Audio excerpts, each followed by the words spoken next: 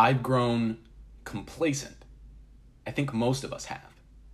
Today is Sunday, July 19th, and just 2 days ago, there were 9,199 new confirmed cases of the coronavirus in California. That's down from a record-setting 11,694 on July 7th. This data is coming from Wikipedia. From what I can tell, this pandemic is in a worse place than we were in March and April, where anxiety was at its peak. We seem to have been lulled into a sense of complacency when this pandemic is at the worst stage it's ever been. And speaking for me, reopening too quickly, George Floyd, moving from my parents' home to Oakland, California, where I am right now, has all contributed to this sense of complacency.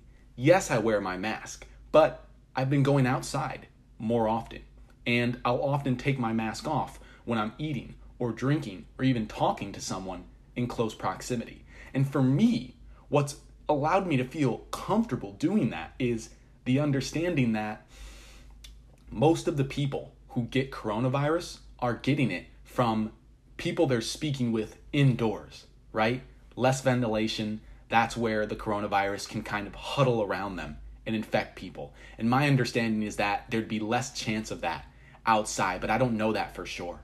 I've been using that as confirmation bias to do what I want to do, which is be outside and interact and see people again. It's been so long. But every single day the cases mount, and I can no longer allow myself to do what Donnie wants us all to do, which is to forget how important this is, to forget how many people are losing their lives on a daily basis. I can't be complacent.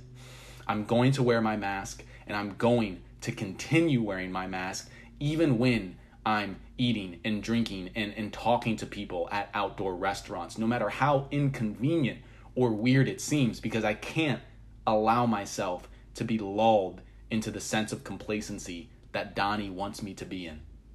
I can't have it. We can't have it.